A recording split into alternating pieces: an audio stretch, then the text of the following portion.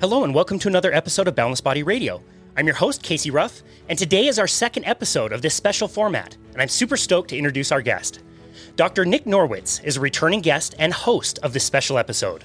Dr. Norwitz completed his PhD from the University of Oxford in neurometabolism and is starting his medical training at Harvard Medical School.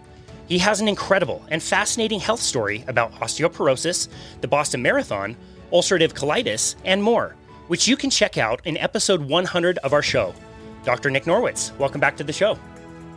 Thanks. Thanks for having me here, Casey. I'm excited for this conversation, and I think going forward, especially for this one, Nick is perfectly fine, given that we have an actual medical doctor with us, who I will now let you introduce, but a friend of mine who I'm super excited to be talking with. So am I. I'm super excited to introduce our next guest, Dr. Chris Palmer. Dr. Palmer is a Harvard Medical School physician, researcher, consultant, and educator dedicated to improving the lives of those suffering from mental illness. He has extensive experience and expertise in psychopharmacology, psychotherapy, and alternative treatments for psychiatric I knew I'd screw this up. Psychiatric disorders. Too many big words, man. I don't know how you do it. He is pioneering the use of ketogenic diets as treatment for mental and metabolic disorders. Dr. Chris Palmer, welcome to the show. Thank you, and feel free to call me Chris too. No need for formality, but it's really a pleasure to be here and to be with my good longtime friend now, Nick. So this is awesome to be here. That's great. Awesome. Well, welcome to the show, Boundless Body. Dr. Norwitz will be the host of this episode, just like he was last time. I'll be here to ask a few questions, but other than that, Dr. Norwitz will take point. We understand, Chris, you've got somebody to introduce to us today as well. I do, and I'm going to let him introduce himself, but we have the privilege of being joined by a man named Brett, and the quick story is that he had a psychiatric disorder for many years that he has essentially treated. Some might use the word cured. I'm going to use the word treated effectively with a dietary intervention, and it has profoundly changed not only his psychiatric symptoms, but his life. And I'm going to welcome Brett to the show, and I'm going to let Brett or Nick, through some guided questions, kind of help us learn more about Brett and his story and his diagnosis and symptoms and what diet he's doing and all of that. Well, thank you so much. It's a privilege to be here with such learned people, and I appreciate the opportunity to share my story.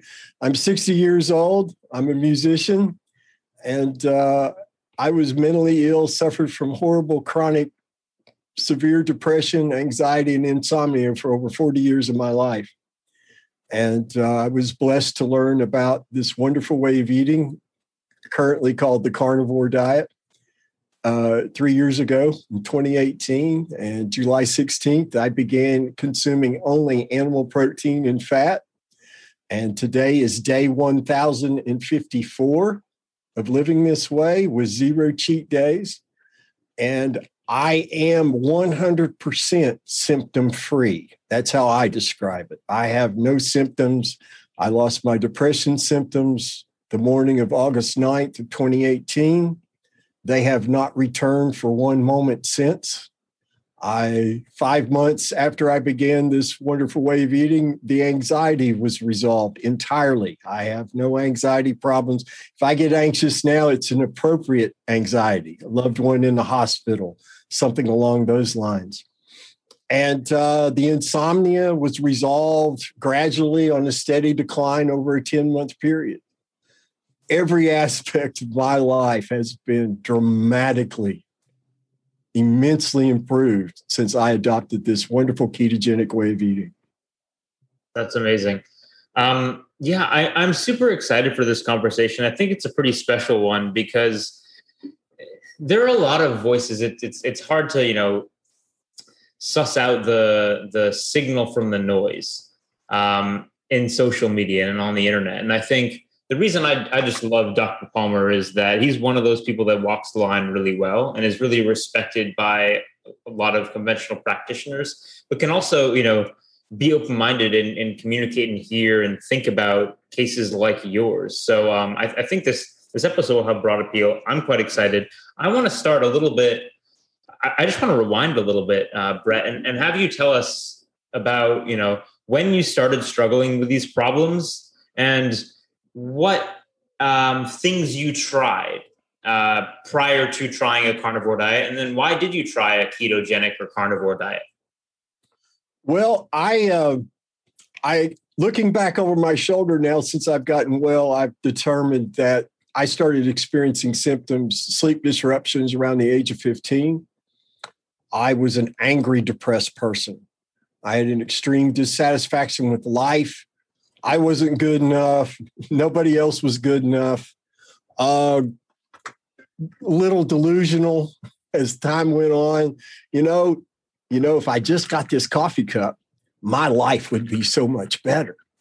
And at great expense and aggravation, that coffee cup might be acquired. And after I had it for 5 minutes, I could find 100 things wrong with it and why it was a piece of crap.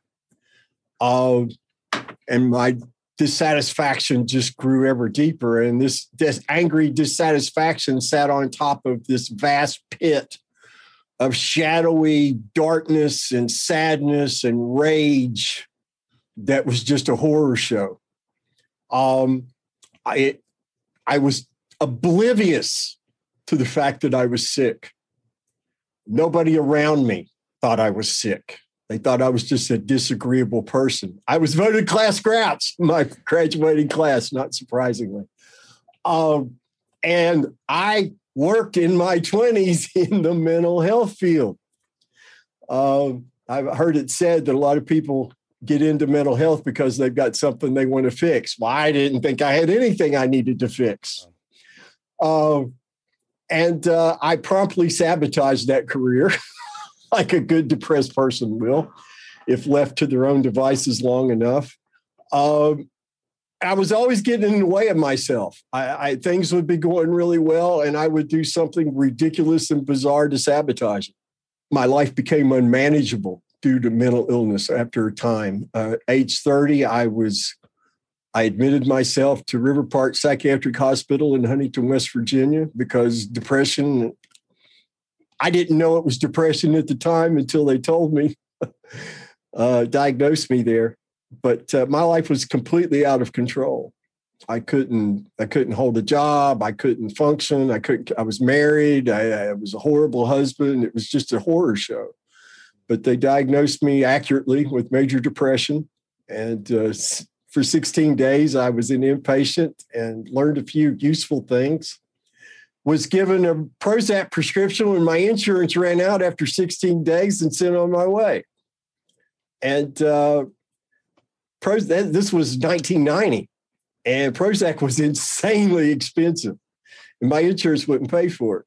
So I took it until the doctor couldn't give me any more free samples, and then I ceased. But I made some changes in my life that improved things a little bit for a very short period of time. But what happened is over the next 15 years, basically, I would have these periods of wellness, and then out of the blue, my mood would crash, and it would always be worse. It would always be for inexplicable reasons.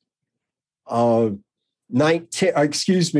forward to 1995, I started having severe panic attacks to the point that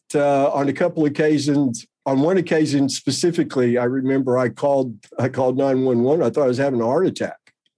I was also a prodigious chain smoker at that time, so I thought it was very possible I was having a heart attack.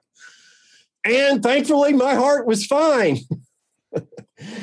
And I had a terrible time finding a physician that would deal with me because I was a musician. I had the really long hair and all that stuff back then when I could grow hair. And this physician I went to, I was living in Bristol, Virginia at the time, and he was convinced that I was shooting up crack cocaine to the point where he made me strip down in front of him to prove I didn't have any track marks. But at no time did he mention mental illness, anxiety, depression, any of that. My heart was fine, though, thankfully. I found a doctor in Newport, Tennessee, after moving at the end of my first marriage. And he said, if you don't go on medication now, your life's going to become very uncomfortable. Like it hadn't been. So I started taking Prozac, and I took it as prescribed for the better part of the next 23 years every day. But the same pattern would follow. I felt functional. I could act in an appropriate manner for about the next 3 or 4 years. I met wife number 2, and God willing, the last wife ever. And life got on, and we were doing pretty good, but I was still constantly having to focus on being in a decent state of mind and not being angry about things. And I wasn't very successful.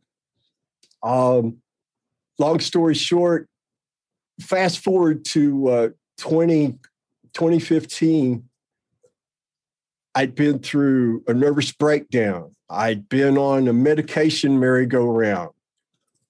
I had a period of time where I didn't sleep more than 2 hours a night for about 6 weeks. And then my diagnosis got upgraded from major depression to major depression with psychotic features, because I would have auditory hallucinations on occasion. It was common for me to hear kids playing in the yard when I was the only one there. I performed. I was a performer in clubs and bars all over the Southeast. I'm a guitar player. I write songs, sing a little. I know how to entertain people. I worked a lot. It was very enjoyable. I got an enormous amount of pleasure about it. And while I was performing, I didn't feel like crap.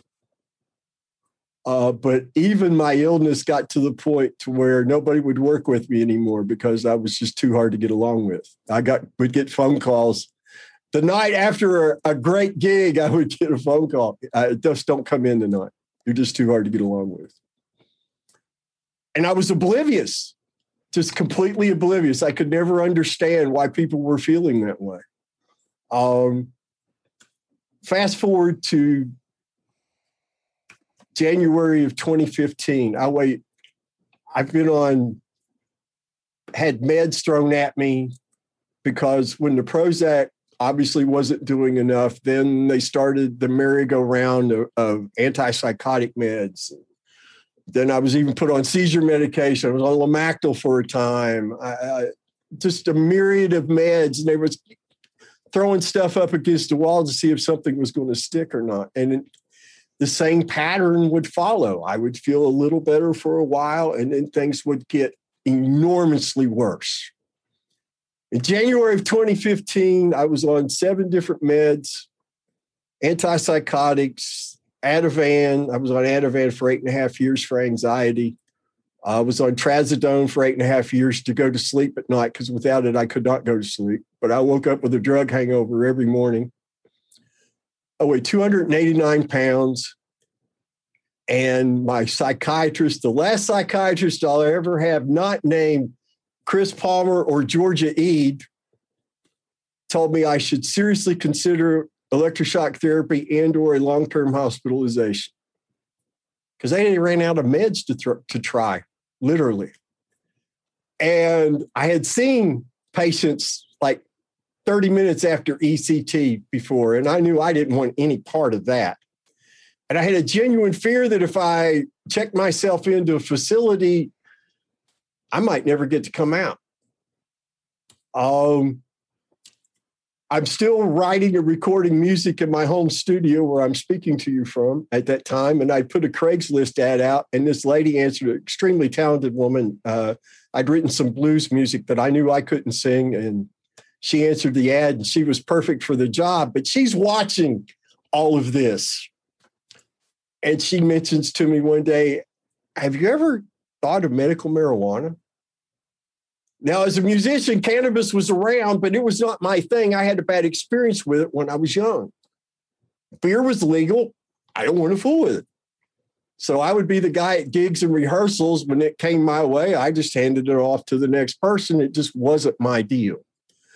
But I had heard about what had been going on in Colorado and Oregon, and I did some research, and there's some anecdotal evidence that people were experiencing symptom relief or symptom improvement.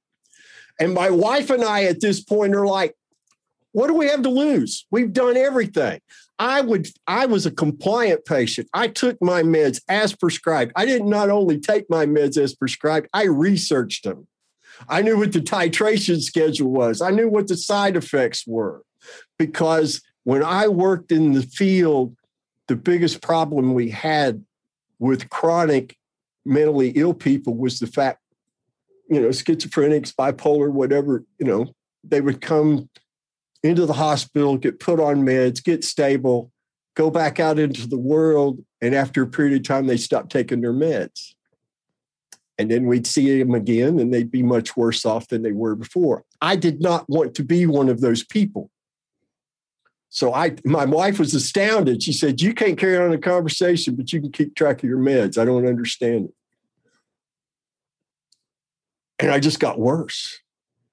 So we tried the cannabis. My wife found 4 grams of flour, a can of butter recipe, and she made these they weren't carnivore cookies, obviously, they're keto cookies. Oatmeal cookies made with can of butter.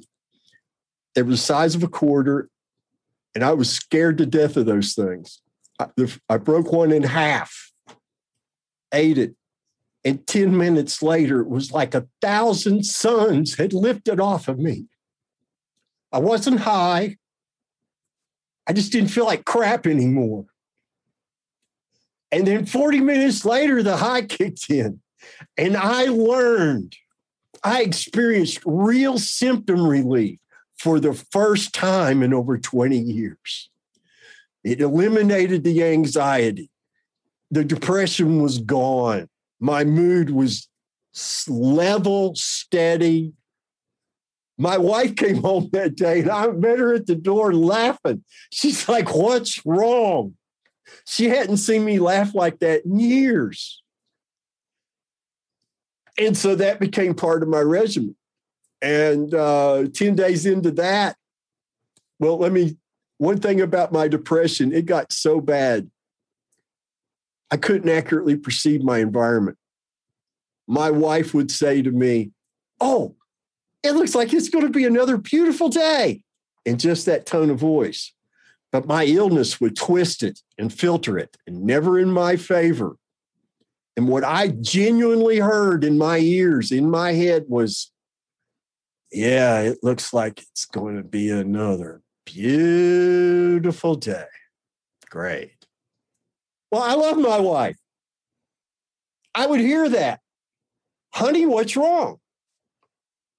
And you can imagine for her, what do you mean what's wrong? I just told you it's going to be a beautiful day. And I still wouldn't hear it the way she said it. So there was all this constant inability, this frustration. It was horrible for her. She suffered almost as much as I did because she had to live with me.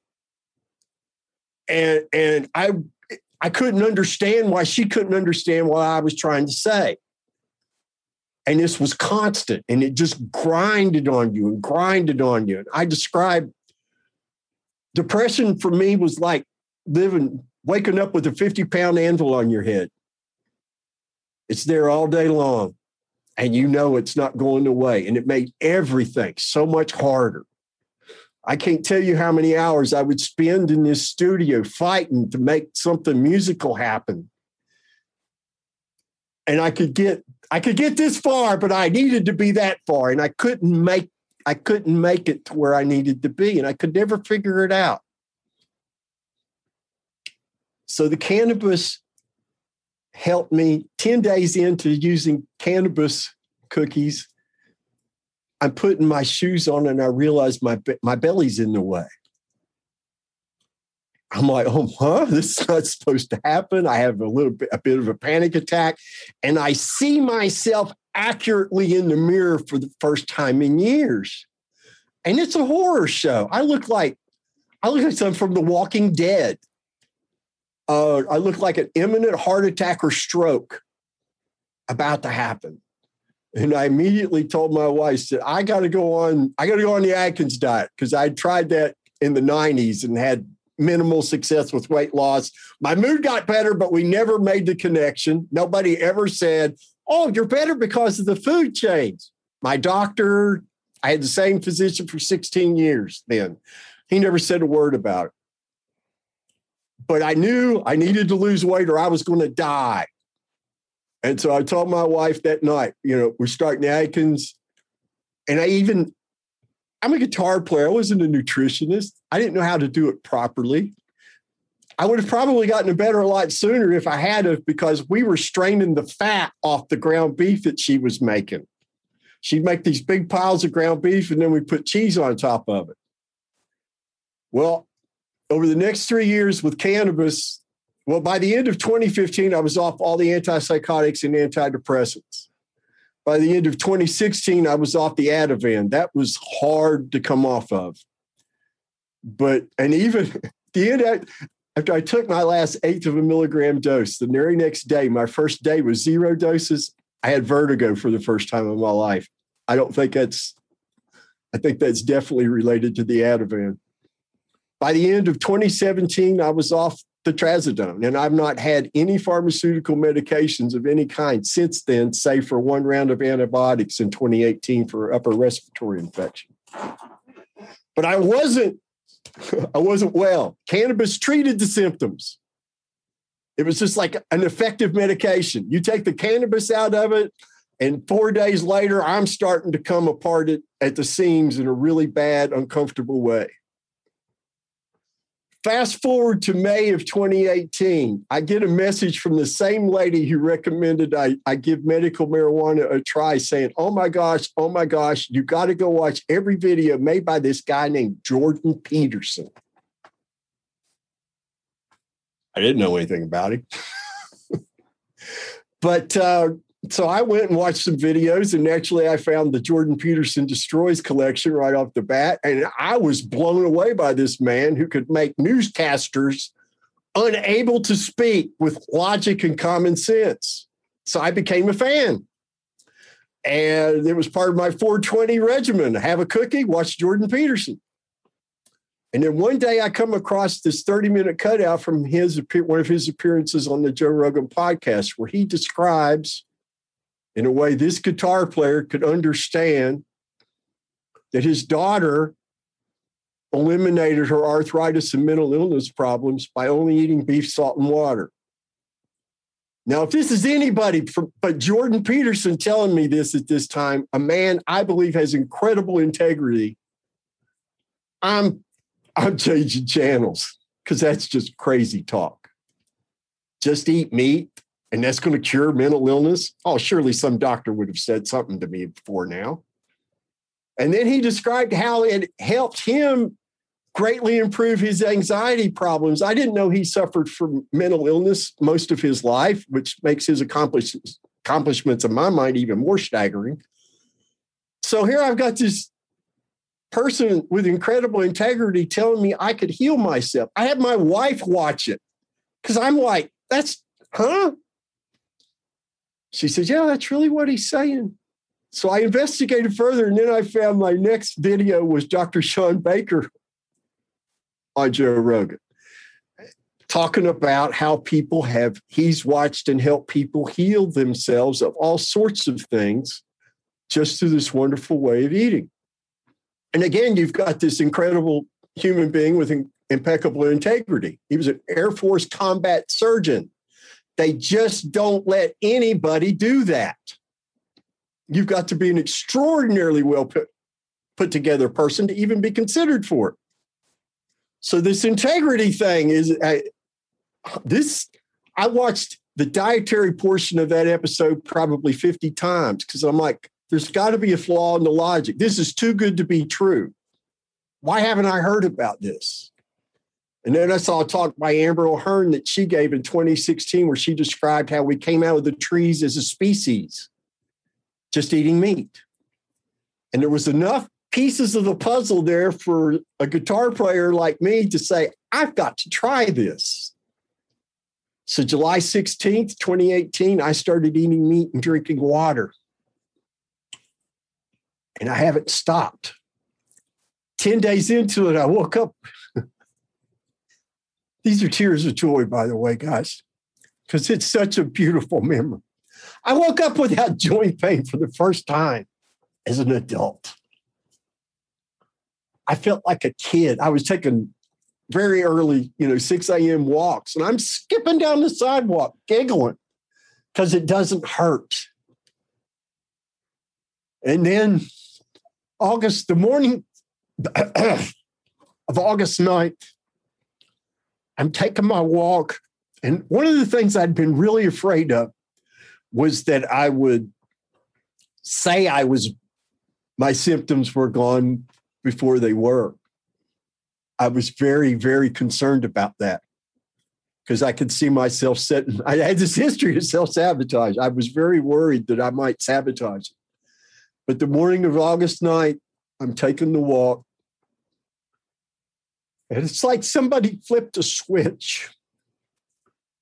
And all that rage and all that anger and all that fury and all that crap that kept me from being the person I always knew I could be, that I wanted desperately so to be, it all just went away.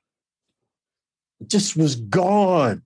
And it was replaced by a waterfall of joy and happiness that has not left me, not for one moment, for any day since.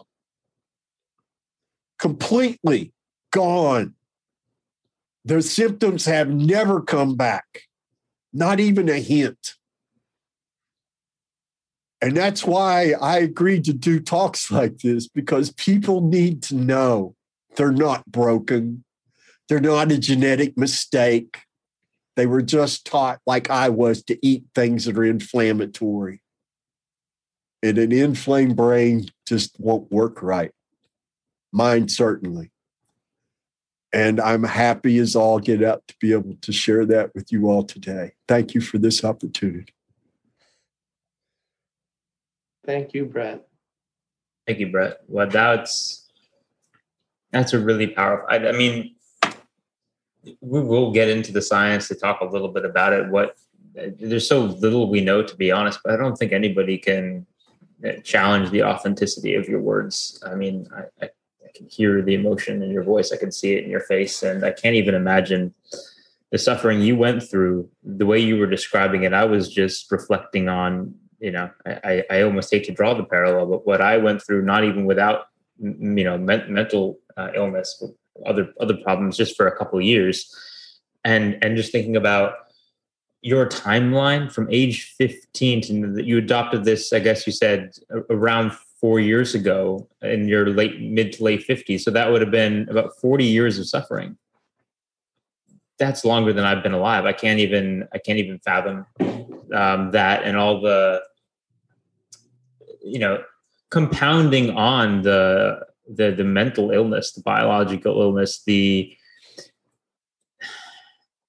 environment around mental illness and the knowledge or lack thereof that leads to an absence of an appreciation for what you're going through, and an absence of an appreciation, it sounds like, even from what you're going through. You're just at some point thinking this is just the way I am. And there's a hopelessness, I can only imagine, that just kind of sets in. And then to kind of start to toy with things out of no expectation, but also a nothing to lose kind of desperate attitude. And then to find, wait, there's something maybe here.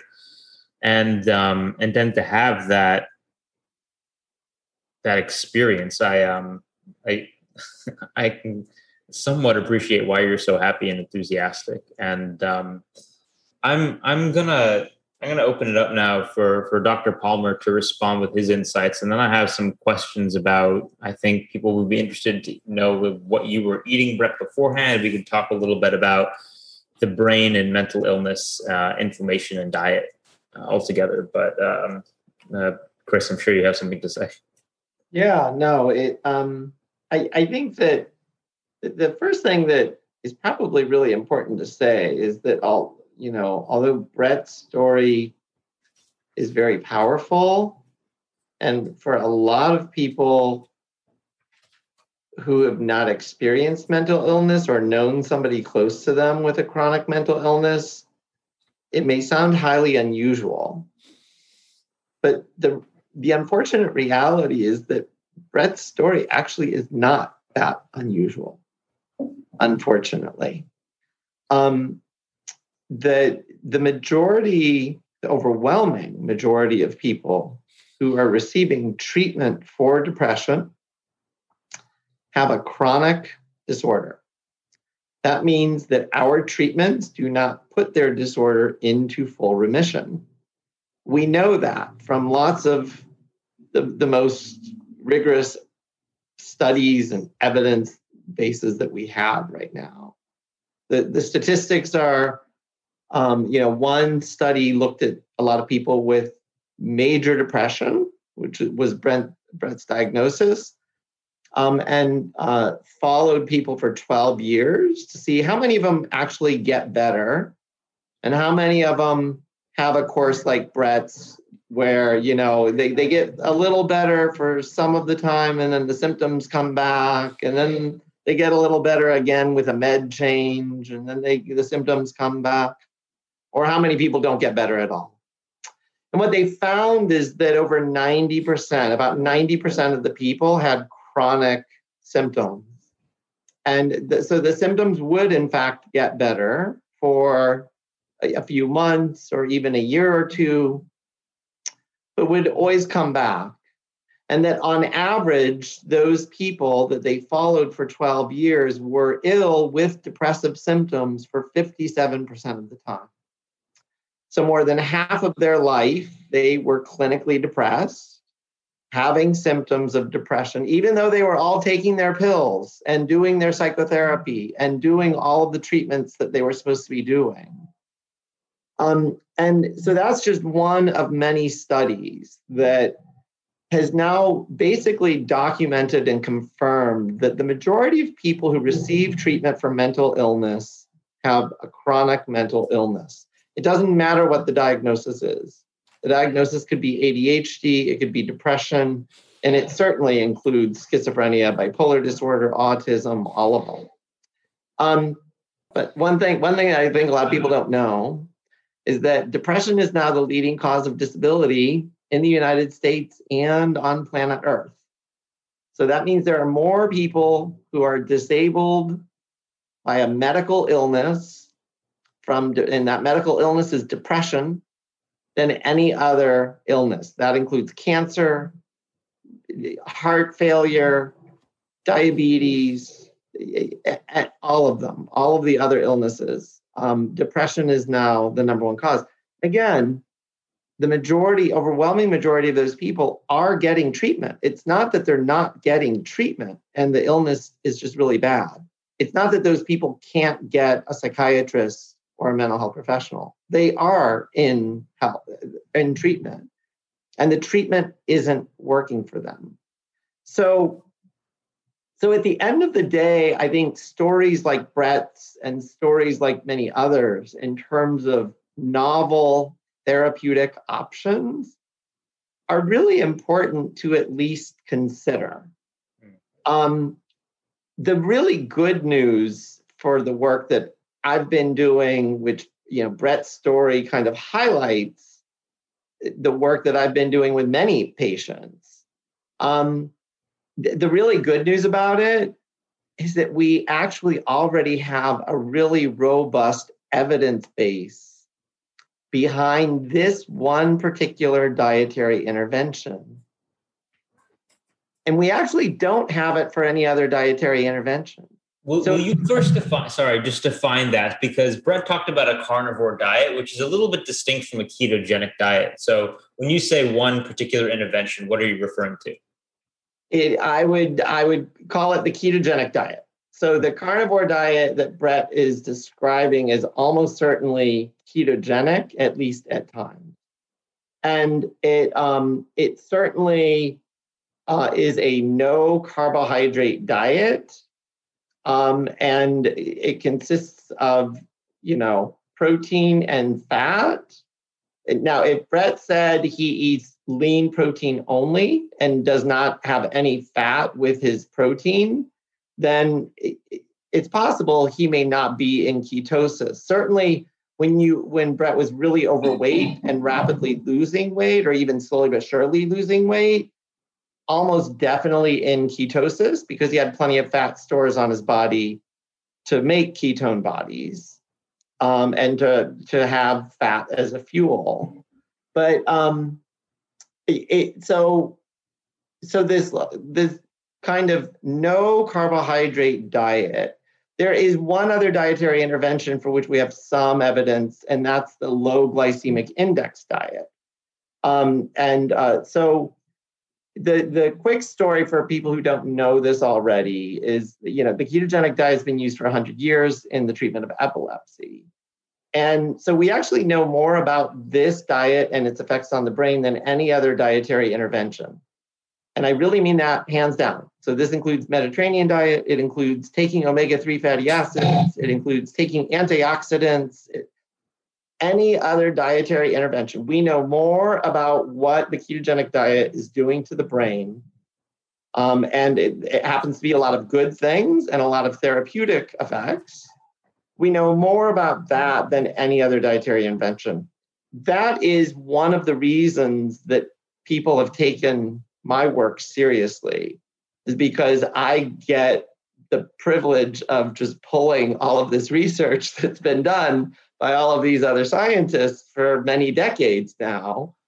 And I get to connect the dots and say, oh, well, wait, we know that inflammation can play a role in mental disorders for a lot of people, and this diet is anti-inflammatory. We know that neurotransmitter imbalances might play a role, and this diet balances neurotransmitters.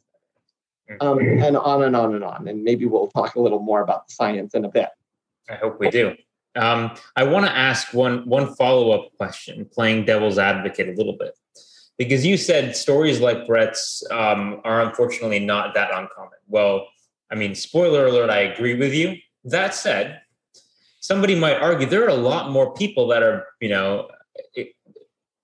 publicly saying that people know more people that have benefited from medications than they have from a carnivore diet. And there's also more data on medications. So I want to ask you a little statistics question, and this might require a degree of speculation, but based on your clinical experience, we really shouldn't care as much about the absolute number of people benefiting from drugs or a carnivore diet as we should or a ketogenic diet, as we should from the proportion who try and succeed. And the fact of the matter is, ketogenic diets are still not popularly offered as options to patients, or carnivore diets, or whatever you want to say. You can tell from Brett's story, he's suffered for well over 3 decades before stumbling across this, not from a physician, but from a friend, and from, internet searching when he was desperate. And it was, my story was a little bit shorter, but it was similar. It was years and dozens of doctors, and then it was trying something out of desperation. So people aren't trying this, which means the number of people that are going to be benefiting is obviously going to be much, much lower. So the question is, we know the proportion of people benefiting in the long term from drugs is relatively small. You could probably put a statistic on it. How would you compare that number to the proportion of people who try a bona fide ketogenic or carnivore diet and benefit?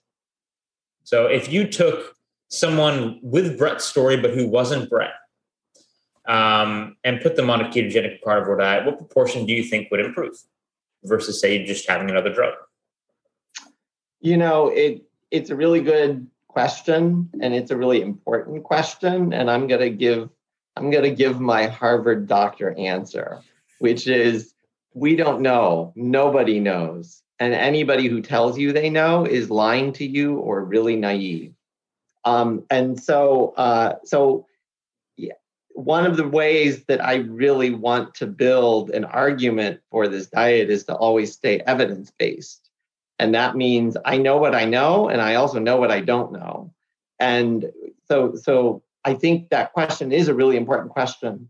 I think right now, if you are a physician or mental health professional treating somebody with major depression, you are required almost by law to treat them with a quote unquote evidence-based treatment. And for the most part, that means a medication or psychotherapy or maybe even light therapy if you think they might have seasonal affective disorder. There are some herbs and supplements that have more of an evidence base than dietary interventions do. However, the reason I think this work is so important is because, again, we have tens of millions of people who have treatment-resistant illness. They've already run through all of the regular standard treatments, and they are disabled by their illness. It is ruining their lives. They are desperate for a better answer. So although I don't think that we can really recommend that people start with a dietary intervention as a first-line treatment, at least as a provider, you can't strongly push a dietary intervention. At the end of the day, we don't make those choices. We don't make the treatment choice for the patient. The patient makes the treatment choice. So if a patient comes to you and says, you've told me about medication and psychotherapy. I don't want that. I want this dietary intervention. It's perfectly reasonable for a treater to work with that patient on that. But again, in my case, I don't have trouble finding suitable patients for this treatment because there are tens of millions of people with treatment-resistant illness. They've already done the standard treatments. So it's not like we have to look very far to find suitable candidates. The way that we're going to change that, and that we're working on, the way that we're going to change that is through research studies. If we can get good quality research studies done, where we take a group of 50 people or 100 people with a certain disorder, whether it's depression or schizophrenia or bipolar disorder, and we treat them with a, let's say, ketogenic diet. And again, there are lots of variations of ketogenic diets. So there's the carnivore diet that Brett's on. I want to just be clear, just for everybody's knowledge, there are vegan ketogenic diets. So this isn't about meat versus plant. It's not. It can be, and for some people it is. For some people, I think some people do much better with a meat-based diet. Other people might do better with a more plant-based diet. I have less reason to believe that the latter, but if their values, if their ethics, if their culture kind of compel them to eat a plant-based diet, you can do a ketogenic plant-based diet. And so I think that, once we get those studies, if we take 50 or 100 people, assign them all this treatment, and then we have to see how many of them actually get better. And part of that equation is not just how effective the diet is, but part of that equation is how realistic and practical is it for people to actually do. Because if I take a group of 50 people and only 20 of them will actually follow through and do the diet, and the other 30, for whatever reasons, they live by fast food restaurants, they're poor, they can't afford a diet, their family eats Twinkies and cookies all day, and so they are tempted all the time and they just can't do it. That's irrelevant, because at the end of the day, we have to have real world solutions. We can't lock everybody up and force them to do this diet against the rest of culture and against the rest of everything else. So at the end of the day, we need to see what those studies are like.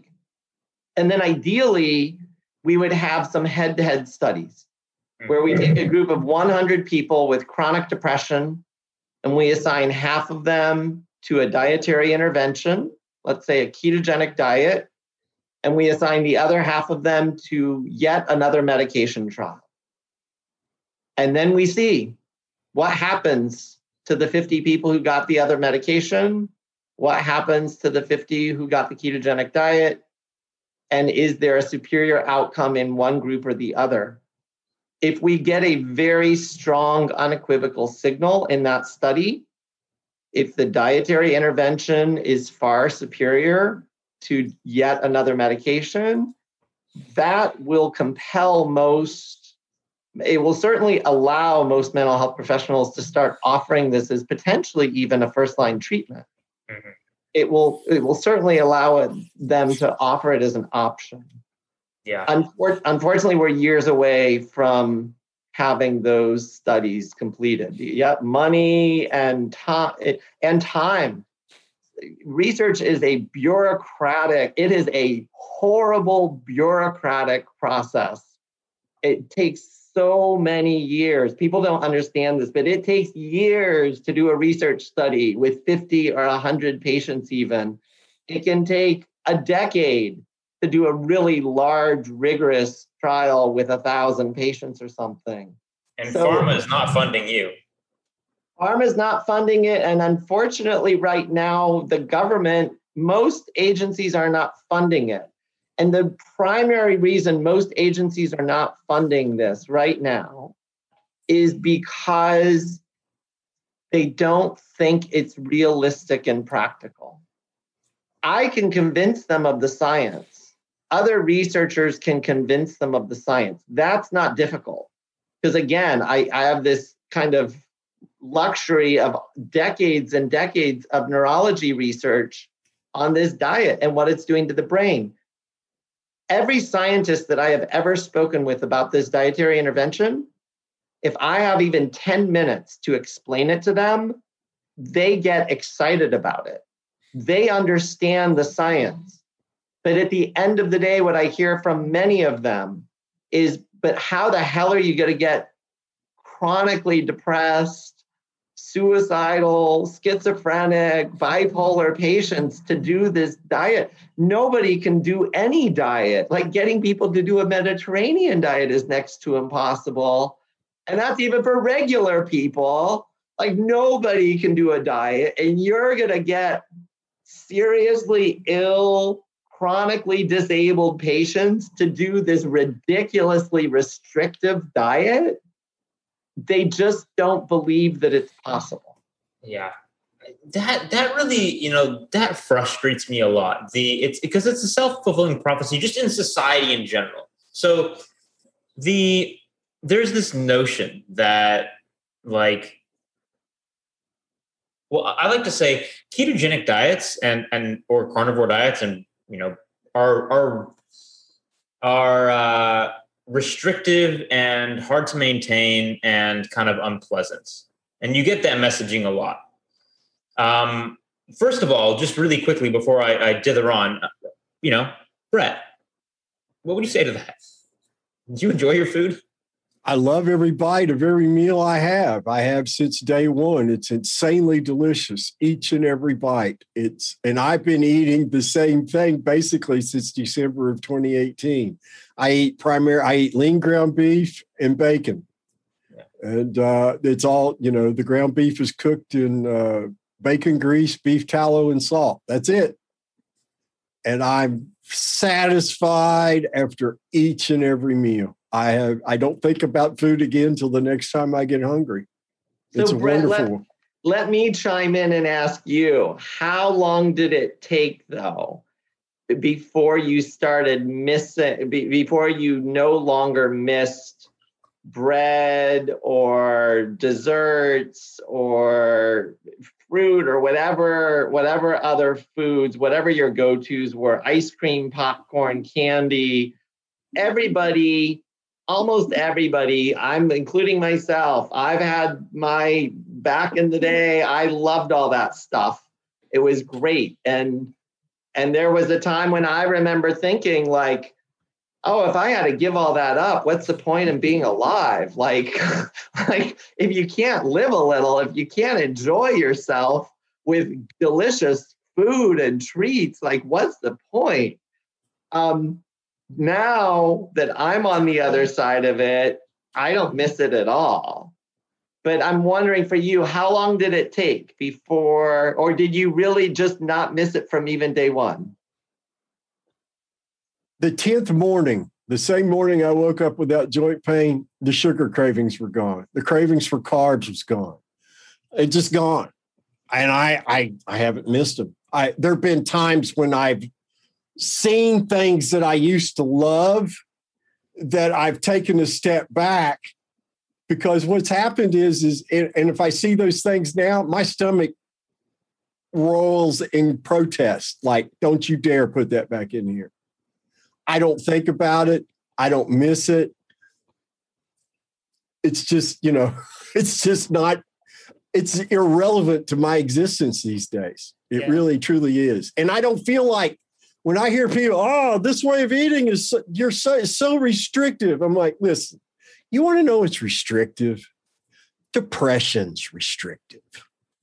When you can't carry on a conversation or even keep a job because you can't accurately perceive your environment, that's pretty damn restrictive.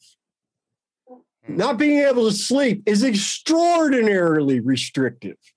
And I'm not even going to go into the anxiety component, because that's a horror show unto itself. I have never felt like I was denying myself anything, because I experience every day. It is my sincere belief that everybody could experience this if their environment will permit it. If you're properly fed, if you're properly hydrated, and you've got an appropriate amount of rest, and somebody loves you a little bit, I believe our normal state of being is one of happiness, because that's what I experience every day. And it's not something, oh, you must really work really hard at being happy. I don't work really hard at anything. I'm a guitar player. I mean, seriously. I work hard at music. I don't work hard at anything else. And it's effortless. It's not like I wake up smiling every morning. I'm smiling before my feet hit the floor. And I've learned you can't fake joy. You'll see some people, the shysters and whatnot in media. I could, that's easy. Real joy, you can't fake that. I don't care who you are, how good an actor you are. You can't fake real joy. That's what every day. Go ahead. One of my favorite phrases to ask people is, or I'll just tell them, when pain increases, hearing improves. And Nick, you kind of alluded to this too. Like, there's something that's self-fulfilling about eating this way that makes it be, for most people, pretty easy to comply to, because it's just like Brett was saying, like what the opposite of not complying with something that's pretty enjoyable is a whole lot of pain. So yeah. It was interesting. Back in my career, we used to do 60-day weight loss contests with the company that I was working with. And it would be this thing where we give people shopping lists, and they've got to do their 3 meals and 3 snacks a day and lots of whole grains and vegetables and things like that. And people would stick with it for the first week or 2 weeks or 3 weeks, and then inevitably they would just get off of it. And so we learned a few years ago that if we just, gave people some very simple ketogenic meal plans, they would get better results, and we were able to track compliance. And so the number of people that came to the contest, that started the weigh-in, we got their weight and body fat percentage, then got to the actual weigh out, and they showed up and weighed out. And we would regularly have our group of people, we were giving them different meal plans, mostly ketogenic, and we would see compliance numbers in the 60s and 70% pretty consistently. And that's across a lot of different people. It certainly is anecdote, but it's there were men, there were women, some were old, some were young, some wanted to gain muscle, other people wanted to lose weight. But the compliance numbers were pretty easy to see the difference between eating a standard quote unquote healthy diet with lots of vegetables and chicken breast and things like that. And certainly people can do that if they want. But I certainly found that it was a lot easier to get people to stick with it when they ate in a style that Brett is eating, for sure. Yeah. I mean, this whole sustainability thing, I really boiled down to like 3 factors. I think one is the environment in which we live. I don't think the diet is hard in and of itself. Like, eating what you can have avocado fries and eggs or steak or whatever. Like, it's a delicious diet. That said, there's a lot of social and pressures and environmental limitations like eating out that makes it difficult for some people. I think we can accept that. Society, environmental issues, set that aside. That's a whole nother conversation. The second factor has to do, I think, with carbohydrate or ultra processed food or sugar addiction, that there is this quality of addictiveness in these foods that we feel linked to.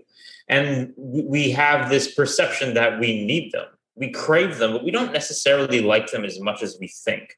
And so when you eliminate them and those cravings go away, you're not actually missing out because you don't have the desire. So this is a desire most people don't want. So rather than like perceiving this as I can't imagine a life without cake, what about imagining a life where you didn't even want the cake in the first place?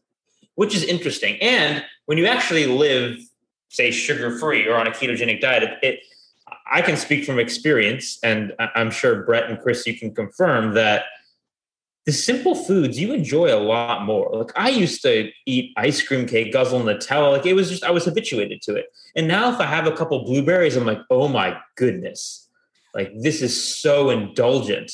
And I enjoy it more. I like it more. I actually taste more sweet than beforehand. So there is, flavors in the mind, taste is in the mind as an habituation effect.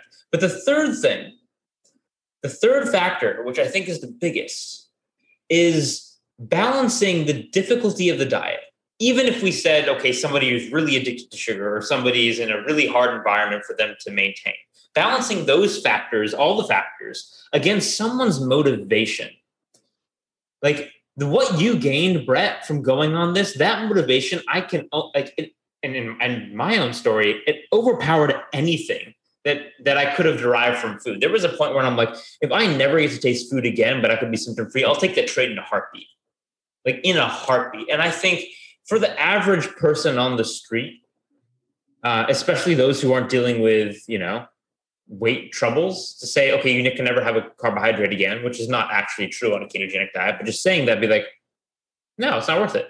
My motivation isn't high enough. But when you're someone with a mental illness or some sort of metabolic illness, and you're obese, which is a metabolic illness, and you lose that weight, your mental health improves, your gut symptoms get better, your arthritis gets better, and you can move again without pain. When you have that motivation pointing you towards just maintaining this lifestyle, I think for most people, that's a much more powerful factor than any of the difficulties that arise with, maintaining this lifestyle, which is, I don't think, in a nutshell, patients are given enough credit. And I can speak with authority on that, not as a researcher, not as a doctor, because I'm not a medical doctor yet, but as a patient, that I wish I was given some more credit along the way. Because if somebody had told me about this earlier on, I would have been on it in a heartbeat. So. Yeah. No, I can't agree more. And, I don't have a large randomized controlled trial to talk about, but I have dozens of patients that I have treated with this. And I completely agree. I think that when motivation is high, people are willing to try just about anything. And I will tell you, as a psychiatrist, I see this every day, even before I was using ketogenic diets. We get people to do electric shock therapy to their brain. We get people to try medications that sedate the hell out of them and that make them gain 50 pounds. And why do they do those things? Nobody does those things lightly. Nobody does those things because they want to. Everybody who does those things is asking themselves, isn't there a better option? Isn't there something else I could try other than this? But they do them anyway because they are that desperate. They are desperate for their health. They are desperate for their sanity. They are desperate to just get better, and they will do anything. And so, we in the medical field get people to do treatments that have serious side effects and that are sometimes frightening to do. Radiation and chemo for cancer, we get people to do that all the time. Those are toxins, those are poisons, but we get people to take poisons because it's their best chance at surviving. And so, I think you're right that when the dietary, the huge caveat to all of this is the dietary intervention has to work. Because if the dietary intervention doesn't work, and they do, I usually get people to sign up for 3 months. I tell them, you have to do this for 3 months before we give up on it. And the 3 months is for 2 reasons. Number one, it can take that long. It usually does not, but it can take that long for some people to get significant benefit. Number one. But number two, the more important reason in my mind, the cravings are gone by 3 months. Prior to 3 months, a lot of people, if I ask them at 1 month and they say, I'm a lot better, but I'm craving my ice cream and my cookies, and I can't stand going out to eat anymore because I just watch people eat all this delicious food that I don't get to have, and I'm tormented by it. They're tormented by these cravings. If I ask them at 1 month, do you think this is sustainable for you? Most of them are going to say probably not. I just need to do this for a little longer. My symptoms are better, so I can go off the diet now, right? And it's like, no, that's not the way it works, unfortunately. At the 3 month mark, that's usually enough time that they're like, you know what? If you had asked me earlier, I would have said no. But now, yeah, I don't miss that food. I really thought I would miss it. I really thought it was impossible for me to live my life without ice cream or without popcorn or without candy or whatever their delicious, craveable thing is. But at 3 months, if you can go without it for 3 months, most people still don't believe me, but I just keep saying this over and over again. It's like, you got to trust me on this one. I've seen it happen countless times. It's happened to me myself. I wouldn't have believed it at time 0 either. But if you just tough it out for 3 months, then I will ask you at 3 months, now, do you want to continue the treatment? And if the diet has worked for them, almost always people are like, yes, I can't imagine going back to that hell I was in. The huge caveat is that, number one, the diet doesn't work for everybody. But again, that begs the question, well, exactly what diet did they do? And that gets into a whole can of worms that I won't go into, but I'll just, bookmark that maybe if we want to discuss that. But sometimes the dietary intervention doesn't work. But even for weight loss, it's the same deal. People can do any weight loss diet. If they want to lose weight, they can do any weight loss diet as long as it's working. As soon as they hit that plateau, if that plateau lasts for 3 or more weeks, that's when they jump ship. That's when they say, you know what, this isn't working for me anymore. I lost my 20 pounds and now I'm just stagnant. And I may as well just go back on. I guess I'll just put up with my 20-pound weight loss and that'll be good enough. We all know what happens, unfortunately. They go off that diet. They go back to their old eating patterns. They gain that 20 pounds back, and then they're right back to square one, if not even worse. But it's about effectiveness, too. So, round table now. What were all of our I thought I could never live without these foods? What was yours, Chris? You alluded to you had one. This is a fun. Honestly, I had so many of them. I'm probably gonna pick McDonald's French fries because I used to work at McDonald's, and there was a time when I clearly acknowledged I was addicted to McDonald's French fries, and I would get a free meal every day I worked 5 days a week, and even on the days I didn't work, I would still drive back there to get more. Brett or Casey, anything jump to mind?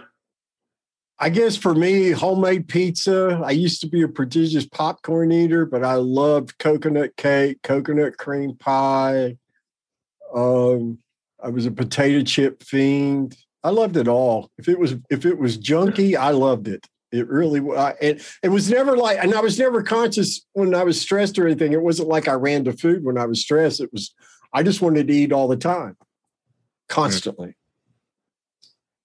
I had a big thing for, this is kind of esoteric, but Chris, I don't know if you know Rosie's Bakery, since we're both near Boston. They had these special walnut dreams, which are like little pecan pie squares, but like they have walnuts on top. They were the best thing of my childhood. And I used to eat them by the case. My parents would come home with like cases of 30, and I would guzzle them down in easily like a week. I was also a cereal fiend. I couldn't have lived without cereal. I think every single day, basically between the ages of 10 and 13, I ate an entire box of cereal a day. I thought it was healthy, actually. I was a big fan of Special K red berries, but I think I did the back calculation. One box like 248 grams of sugar, so I like sugar. But it was low fat, so that was good. Part of this complete breakfast. Yeah. No, if you do the diet like they say and have like a third of a 3/4 of a cup for breakfast, then 190 calorie tiny cereal bar for lunch and 190 calories tiny cereal bar for dinner, and maintain that, I'm sure people really do lose weight. I wasn't necessarily eating that diet, but just marketing for you, Casey. Wow. Yeah, that's great. Yeah. So, I mean, for me, it was definitely ice cream. And on bike rides, we would stop at gas stations and I would do, the red package of grandma's cookies that had 2 double fudge cookies. I would rip that open, 2 packages at a time, 2 cookies at a time, and just down the gullet. And it was the only way I could survive on a bike ride. It was bananas, totally crazy. It's funny. We just got back from Mexico. We took a trip down there, my wife and I, Bethany, and I took a trip down to Mexico. We went to an all-inclusive, and we talked before we left. Like, Bethany has a history with an eating disorder, so we always have to be a little bit mindful of feeling like our diet is, too restrictive. But the same thing happened to us that happened to you, Brett. Like, we don't eat very many things. Like, we are on a rotation of maybe 3 or 4 different things that we prepare. They're all very simple. They're super tasty. We never feel like we're restrictive, even though the list of foods that we have is just kind of limited. And again, on our way down, we were kind of talking and just saying like, look, it's vacation. We can just kind of eat whatever we want. They're going to have, lots of different flavors and textures, and, screw it. It's just a vacation. And we just noticed like, it was just, each day, each meal would pass and we would just keep walking by all the crappy food, like tables of delicious looking desserts and bread and, tortilla chips and all that stuff. And it's like, first of all, this isn't even going to taste as good as I remember it. It's not going to be that great. And what meal am I willing to start feeling like crap and start the cycle of craving foods again? And day in and day out just came without us really being willing to do that. I like to enjoy my life. I like to be present for my clients. I like to, not crave foods and not need to eat all day. I can eat once or twice a day some really delicious food. That's what we ended up doing. We just weren't willing to compromise that. So again, it made it really simple. It's not worth feeling like crap to have 30 seconds of something that may or may not even taste that great anyway. So no one went out today. For reference, we're recording on June 4th and got their free donut. It's National Donut Day, guys. You know that? No, thank you. Established in 1938. Wow, I didn't know that. Somebody could put it on a silver platter right in front of me. Don't you want one? And I would be like, no, for exactly the reason Casey just said. Yeah. No, I don't want to feel like crap tomorrow morning when I wake up. Why would I eat that? And there are plenty of delicious things that I can eat, so I don't need that. Yeah. A donut, if I ate a glazed donut, for real, it's not exaggeration, I would be in a locked psych unit before the sun went down. Wow. I learned from ingesting one mint that was labeled 0 carbs, 0 sugar. This, again, guitar player, not a nutrition expert, but it was flavored with xylitol. And they were the size, about a quarter the size of a dime, little tiny mints. I popped that in my mouth at the 6-week mark. Between the cash register and the car in the parking lot, my behavior deteriorated. Before my wife drove us out of the parking lot, thought she said, "You're not being very nice to me all of a sudden. You sound like you used to." And I was already unable to accurately perceive my environment. It took me 2 days to use enough cannabis to get past that. Literally. Just from one little tiny mint. And I learned at that moment, there's no taste, there's no flavor, there's no texture, there's no social setting worth me risking my sanity for. Well, and it's a really good point, because I have a patient who got dramatically better on a ketogenic diet. He had suffered from schizoaffective disorder, and he too got really sick eating what was labeled a ketogenic chocolate bar. It was labeled keto, but it had tons of sugar alcohols. It may have had the soluble corn fiber. That's a really big thing in keto labeled products right now. But I just want to warn people who are using this for medical conditions and certainly for brain conditions. Corn is not part of a ketogenic diet. Soluble corn fiber, whatever the hell that is not part of a is not part of a medical ketogenic diet. But the bar says keto, so innocent people think, well, I can have that because I'm on a keto diet, so I can eat that. Well, at least for him, he got floridly psychotic within 24 hours. Came in saying, I may need to go to the hospital. That is not something he ever said. He hated the hospital. Hospitalizations were traumatic for him. They just doped him up. And he was in so much distress and just so symptomatic that he was like, I may need to go to the hospital. Like, this is messed up. I was like, what the hell have you done? Like, measured his ketones, weighed him. I'm like, you broke the diet. What happened? And he's like, no, I didn't. We argued about that. And then it finally came out. He'd eaten a keto chocolate bar. It's difficult. I mean, it's the ingredients are everywhere. In fact, just the other day, I had stomach pain and I didn't know why it was. I don't tolerate any artificial sweeteners, be it xylitol, erythritol, allulose, stevia, whatever. I mean, stevia is not artificial, but I just don't tolerate it. And I had some tea and it was really hurting my stomach. And I'm like, there's nothing on this label that suggests that it would cause me any irritation. It says natural flavors. Apparently natural flavors can now include certain steviol glycosides, which it did. So things are everywhere. And you go look at things like, you'd think, okay, just go to a supermarket, try to get some like sliced deli meat. Most of that deli meat will, if you look at the label, have dextrose in it. Dextrose is glucose, it's sugar. Now, it's not a high enough dose to per se like be non-keto. They can label it as keto based on macros, but a lot of the effect of ketogenic diets for at least epilepsy based on some models, or some of the effects in some people, I could even say, might be mediated by effects on the microbiome. So when you're throwing in things that are humans wouldn't normally consume, including sweeteners, it could even just cause some sort of dysbiosis. This is all in the realm of speculation, but I'm just trying to put a little bit of theory behind the experiences that, like Brett just described, people are really having. So this is one element of the environmental factors that does make it really difficult, because even when you're trying your best, things are hidden everywhere. But with that, I want to tangent a little bit and talk a little bit about the science. So Chris, what do you think about, is going on in the brain of somebody with a mental illness? 50,000 foot view, since we're talking to more of a lay audience, focusing on, let's say, insulin resistance and inflammation, maybe. So it's a great question. And the 50,000 foot view is, it kind of depends on exactly what mental illness we're talking about. But the reality is that all mental illnesses are syndromes, which means we don't know what causes any of them. We know risk factors for all of them, but we don't know how those risk factors fit together, and we don't know what causes any of them. The reality in terms of inflammation is that people with chronic mental illness tend to have higher levels of inflammation than people who don't have chronic mental illness.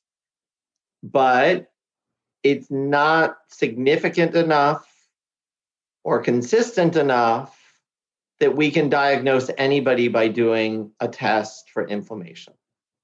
And so you can have a mental illness and not have any elevated markers of inflammation. But on average, people with chronic mental illnesses tend to have higher levels of inflammation. So interestingly, you could say that exact same thing that I just said for people with obesity, people with type 2 diabetes, for people with cardiovascular disease, but also for people who are just getting older. As people age, all of those things are true. And then you asked about glucose hypometabolism. So glucose hypometabolism is, it's a word, some people think it's automatically synonymous with insulin resistance. It's not entirely clear that that's true when we talk about the brain. It is true for most other parts of your body. If the cells in most other parts of your body do not have enough glucose to metabolize, the most common reason for that is what we would call insulin resistance, or a lack of insulin, like in type 1 diabetes. But glucose hypometabolism in the brain, we know that insulin does play a significant role in the brain. It appears that some cells in the brain, insulin is playing a similar role to what it plays in the rest of the body, which is it's this gateway, it's this like lock and key mechanism to allow glucose to get into the cell. But in most brain cells, they actually don't need insulin for glucose to get inside the cell. And what we're learning is that insulin also appears to play a signaling role. Some might even consider it kind of a neurotransmitter or a brain hormone, but it's more than just, it has more to do with just its effects on letting glucose into a brain cell. But we know that glucose hypometabolism, so this problem with brain cells being energy deficient because they either aren't using glucose effectively or they don't have enough glucose to use. So it could be either one of those. It could either be that the cell is somehow not able to use the fuel source of glucose, or it could be that fuel source has trouble getting into the cell. We know that has been found in Alzheimer's disease. We know it's been found in schizophrenia, bipolar disorder, chronic depression, and many other disorders. Traumatic brain injury, post-traumatic stress disorder, lots of disorders have found this phenomenon of glucose hypometabolism. And at the end of the day, the way I think about that is that what it means is that those brain cells aren't getting enough energy, plain and simple. All right. And how can a ketogenic diet, leading question, obviously, improve that problem? So the obvious part of that is ketones are an alternate fuel source. So if for some reason glucose can't get inside cells, ketones can get inside cells. Ketones don't need a lock and key or any other mechanism. Ketones can get into your cells. Brain cells typically are not using fatty acids, but they are using ketones. Neurons. Neurons, yes, I should say. Yeah, I always get hit on that. That's why. As opposed to glial cells, yes. But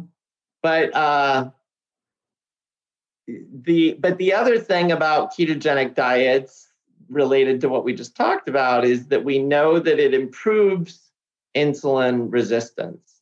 So if your insulin system is having trouble functioning properly because it has become desensitized for whatever reason, we know that the ketogenic diet can improve that.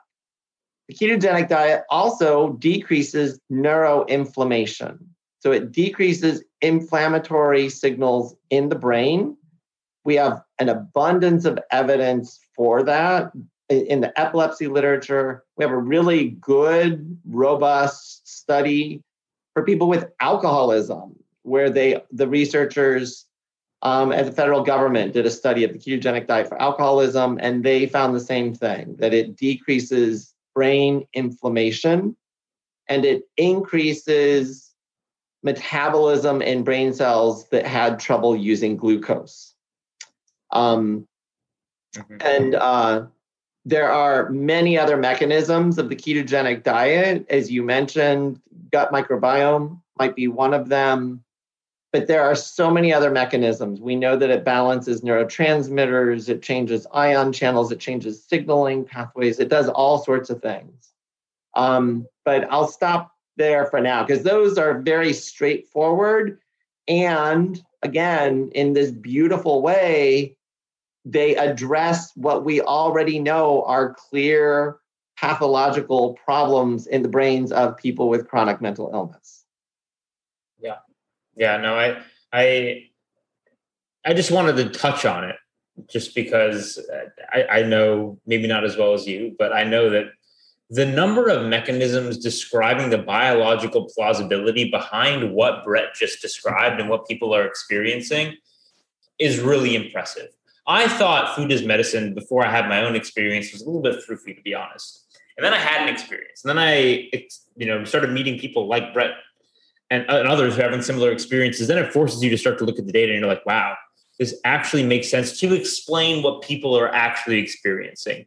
Now we need the randomized controlled trials. Now we need deeper data. That said, the brain, and especially the mind, this is why it becomes so difficult. This research is really hard to access. You alluded to it a little bit, but some of the questions that we want to ask about brain metabolism, to do those studies in humans are almost impossible or next to impossible. I laugh all the time because right now intermittent fasting is really big and I'm very pro fasting, but people are like, they always talk about, oh, you fast for 16 hours and then autophagy is activated in the brain. I'm like, show me those data. Because to do that study, you'd have to cut people's heads off at the end of the trial. So I'm guessing that study has not been done unless there's some sort of imaging I don't know about. I mean, it would be kind of hard to recruit for that trial. We do have one 2010 study from mice, but that's about it. So there is a lot of theory, and I appreciate your integrity as a scientist and a clinician, Chris, on drawing the lines of the literature. But again, I don't think we can deny what people like Brett are experiencing. I have a million places I'd like to go now, but Brett, you haven't talked in a little while. Is there something you'd like to say or a topic you'd like to bring up? Well, one of the things that I've been doing, I'm an active advocate for this way of eating because I've seen it change and transform so many people's lives. And one of the main motivators for that I was just 2 months into my experience and not saying much about it except on Facebook. And this lady that I'd grown up with, she's a few years older than me, messages me and says, listen, I've got primary progressive multiple sclerosis I was recently diagnosed with. She shared all these symptoms. She's falling down all the time and all this horrible stuff. And she said her doctor told her she would spend most of the rest of her life in a wheelchair and that it would never, ever go into remission. I didn't know anything. I just said, well, this is what I'm doing. And I gave her the same directions that I was given on how to do it successfully. Well, she fired that neurologist 2 months later because the woman's 100% symptom-free, completely. No symptoms whatsoever. And she's not the first person with primary progressive multiple sclerosis I've talked to personally who's experienced this kind of healing. And I coach this way of eating through Dr. Baker's platform at MeatRx. And I facilitate 2 mental health meetings here every week, not surprisingly. And what we see is the people who follow the basic directions, they get better.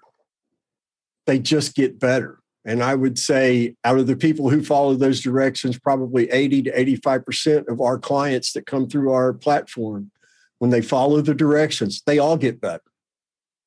I mean, it takes them all different time frames, et cetera. It's always specific to the individual.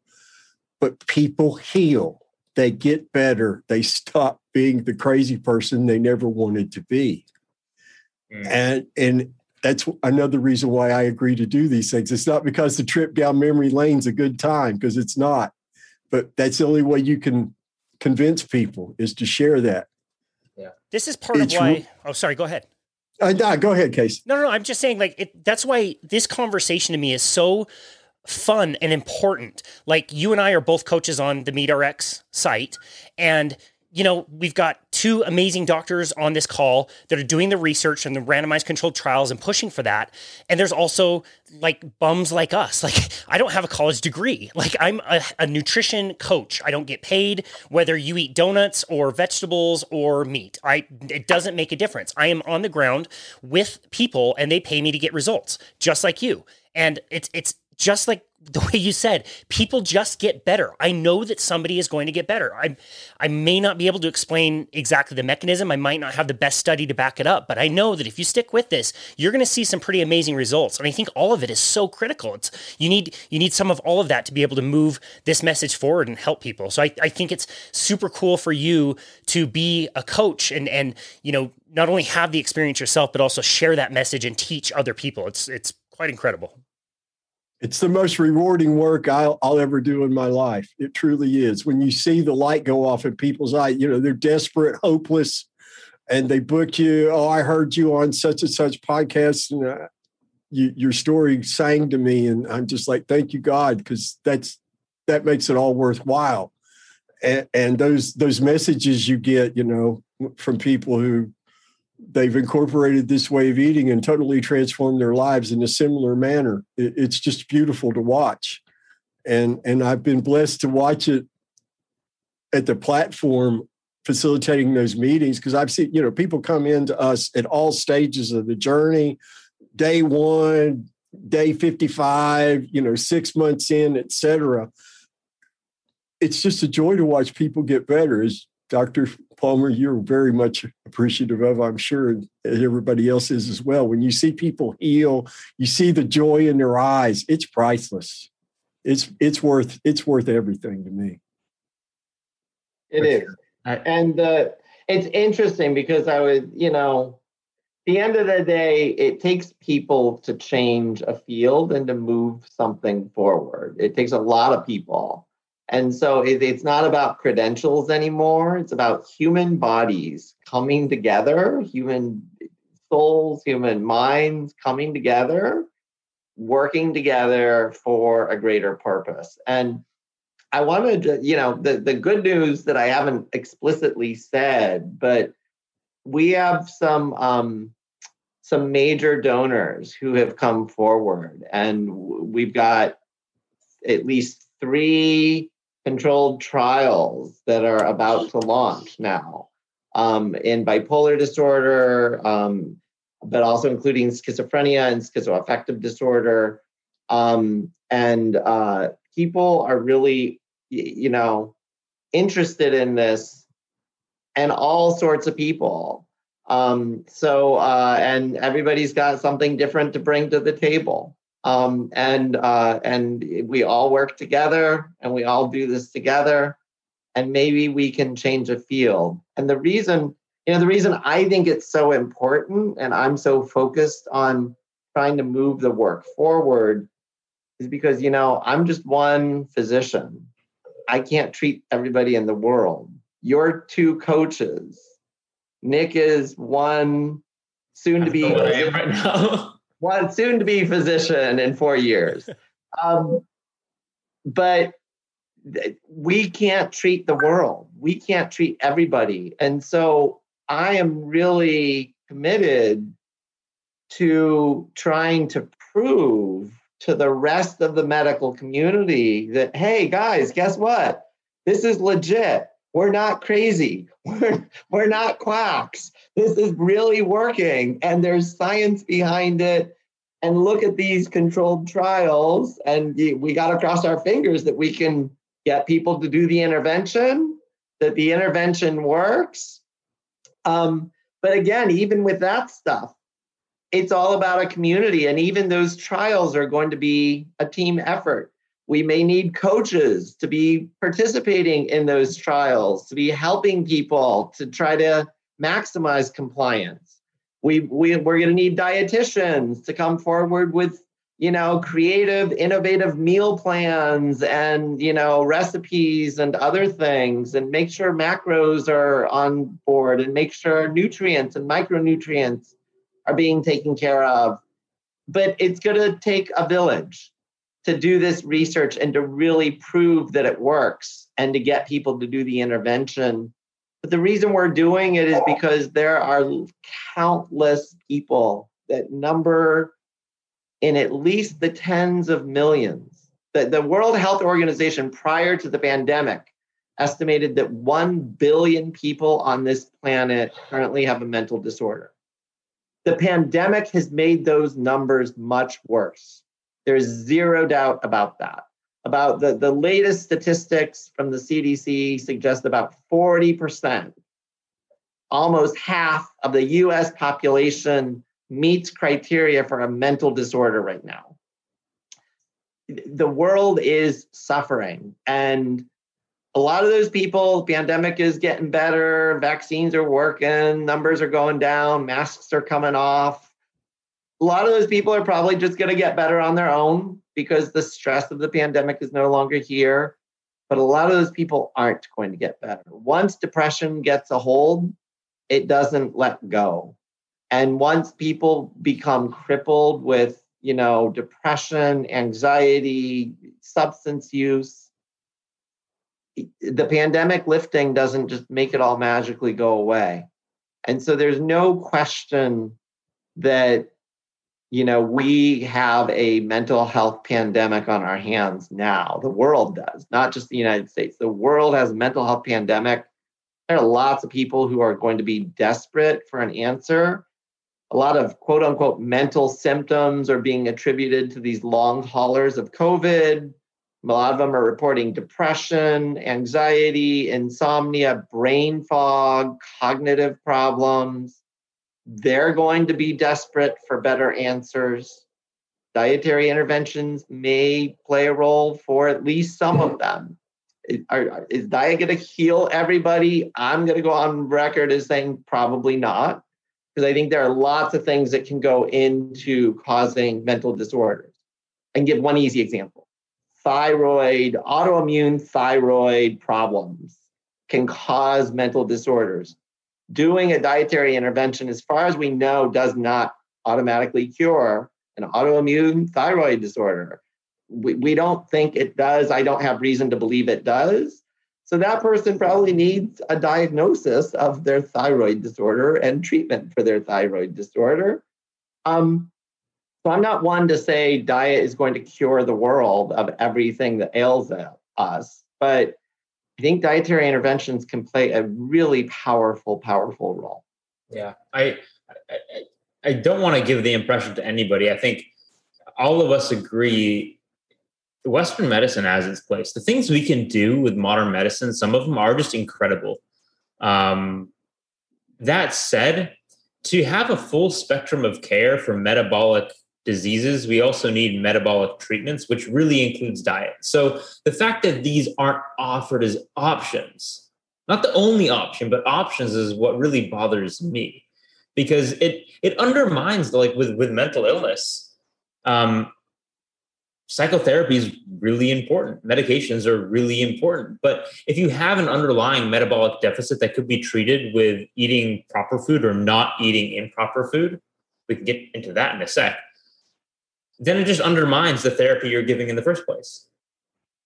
One way to think about it is you almost need you might be okay with a blank slate, but you need proper nutrition to get that blank slate. Maybe that's a poor analogy, but you kind of see with the big picture idea I'm going for, that it's part of a composite of care.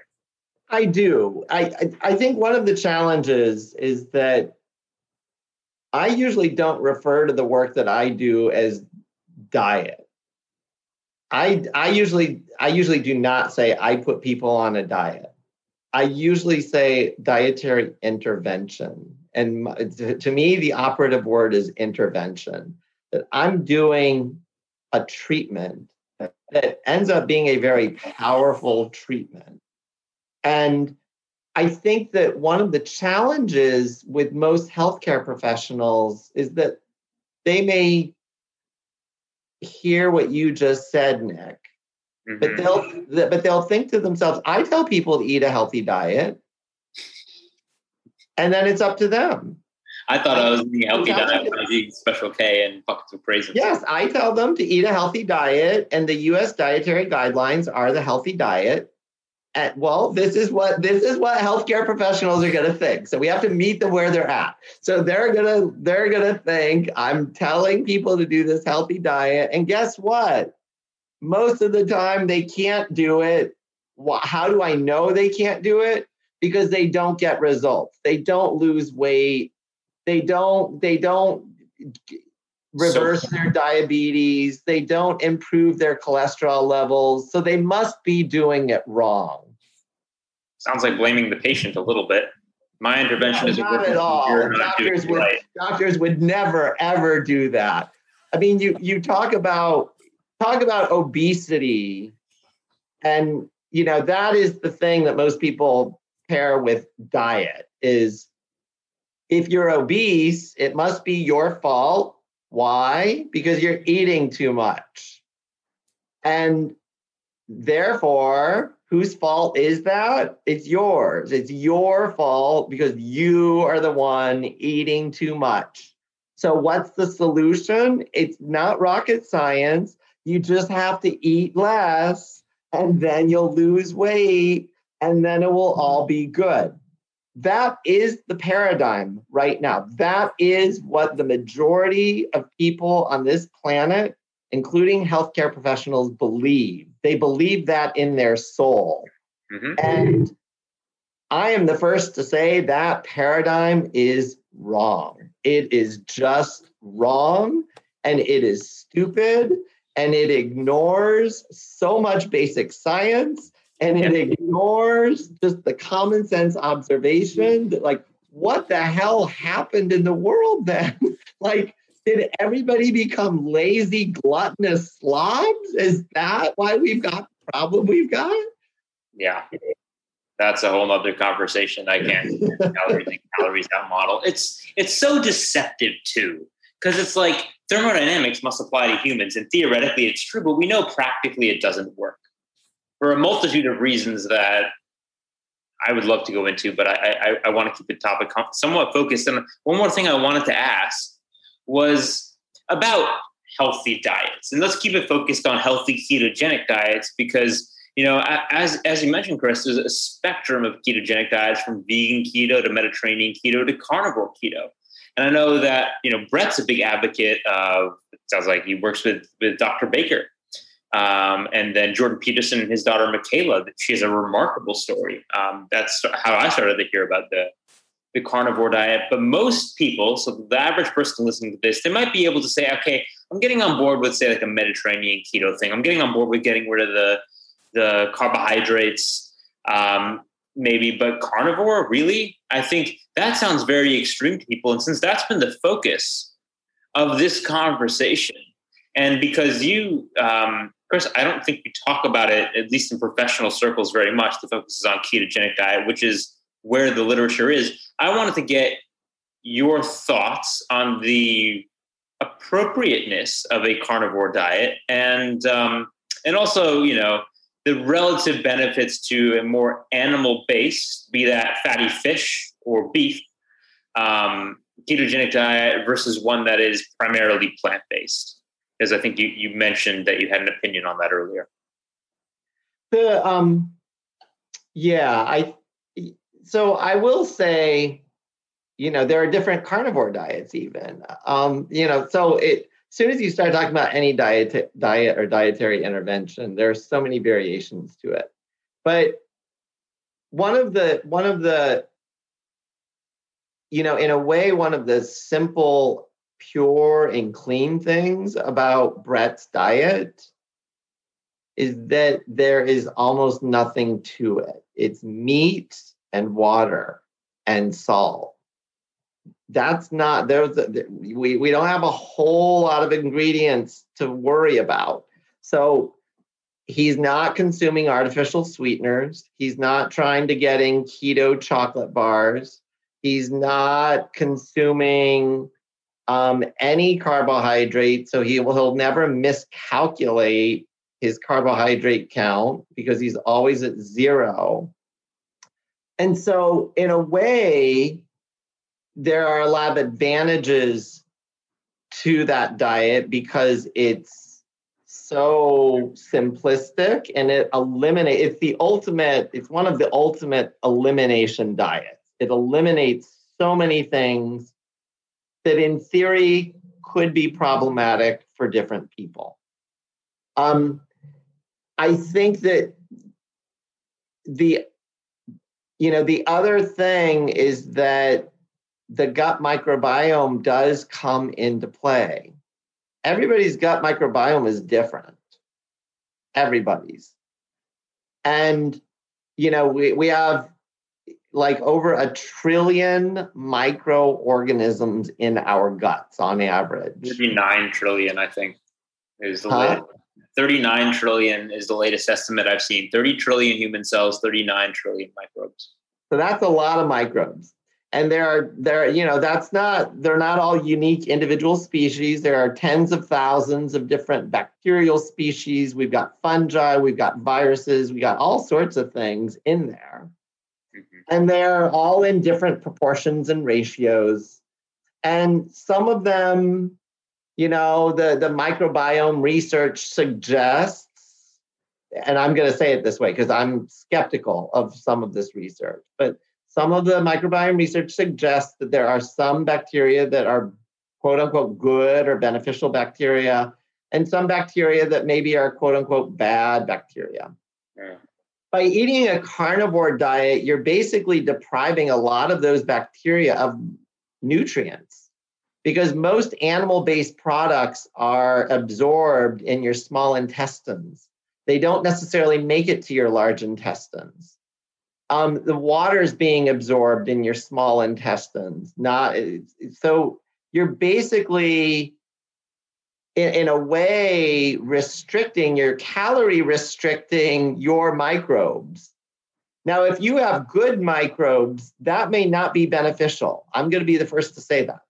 If you have really good microbes in your gut microbiome, you might want to be feeding them. And what do they like to eat most? Most people would say fiber. And that means fruits and vegetables because they chow down on fiber and then turn it into short chain fatty acids and all this other kind of stuff. But what if somebody had really a bad microbiome that you really don't want to be feeding, that you want to allow to kind of go on a diet and kind of, have that bacterial load diminish? The carnivore diet in many ways would accomplish that. This is highly speculative because we have not done any rigorous studies on people doing carnivore diets. So, but we know enough of the science and the theory about absorption of different micronutrients and macronutrients that what I said is probably true. But at the end of the day, I rest assured on this one overarching observation, which is that all of medicine is empirical. And what that means is that in all of medicine, we try something and we see if it works. If it works, we say yay. If it doesn't work, we try something else. Now, as Brett said, and as I alluded to, that's certainly the case in the mental health field. We'll try a medication. If that doesn't work, we'll try another one. This by no means is limited to the mental health field. We do this in every other field of medicine. If you come in with high blood pressure, we'll try a blood pressure medicine. We'll see if it works. If it works, great. If it doesn't work, we're going to try another one. And we're going to keep trying different doses, different medications, different types of medications until we find something that controls your symptoms. We do the same thing in diabetes care. We do the same thing in oncology for cancer treatment. We might try a chemotherapy or a radiation, If it works, great, we're going to keep doing it. If it doesn't work, we might change course. So all of medicine is trial and error, all of it, plain and simple. So when we think about dietary interventions, it's ridiculous that anybody suggests there should be one and only one diet for all human adults that will confer all sorts of health benefits across the board. So when people say that the one diet, the one and only one diet is the Mediterranean diet, everybody should do it. That's silly. So I don't believe that there is one and only one dietary intervention for every human being to get the health benefits they all need. I do see benefits in the carnivore diet. Do I think everybody needs to be on a carnivore diet to get the same benefits of a ketogenic diet? Absolutely not, because we have a lot of literature already to say that's not true. Some people can get significant health benefits from an omnivore ketogenic diet, and even, I know some people hate me for saying this, even a vegan ketogenic diet. There are people who can stop their seizures with a vegan ketogenic diet. And for them, if that's their health goal, is stopping their seizures, and if a vegan ketogenic diet works for them, great. For Brett, it's clear, it's plain and simple.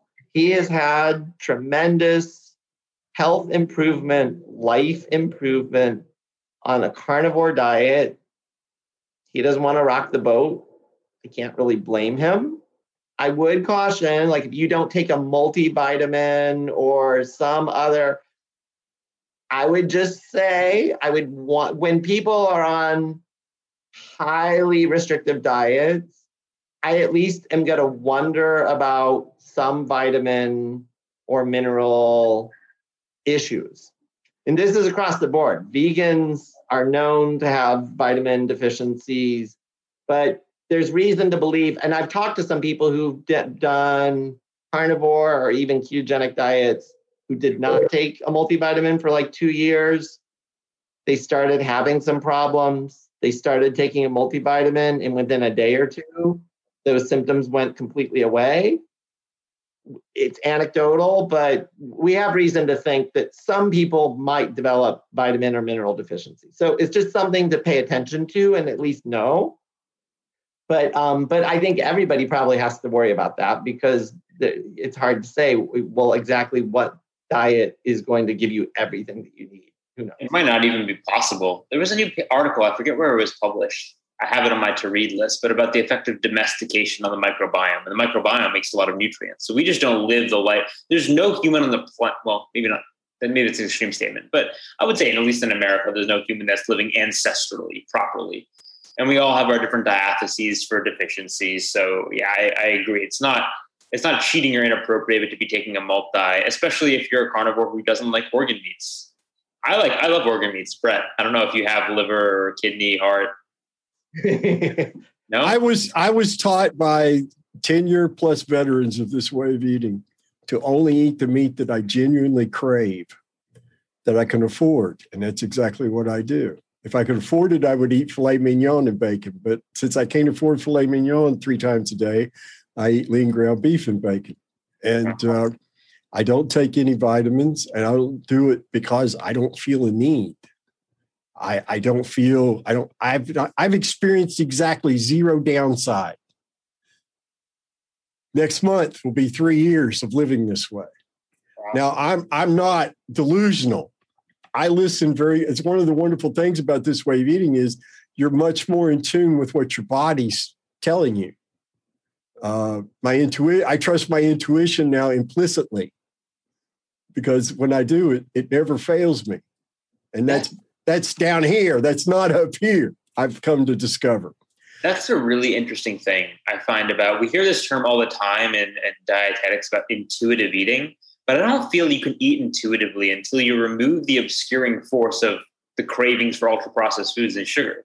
And so when you start eating in a very kind of primal way, like you are, then that intuitive eating capacity kind of unlocks itself.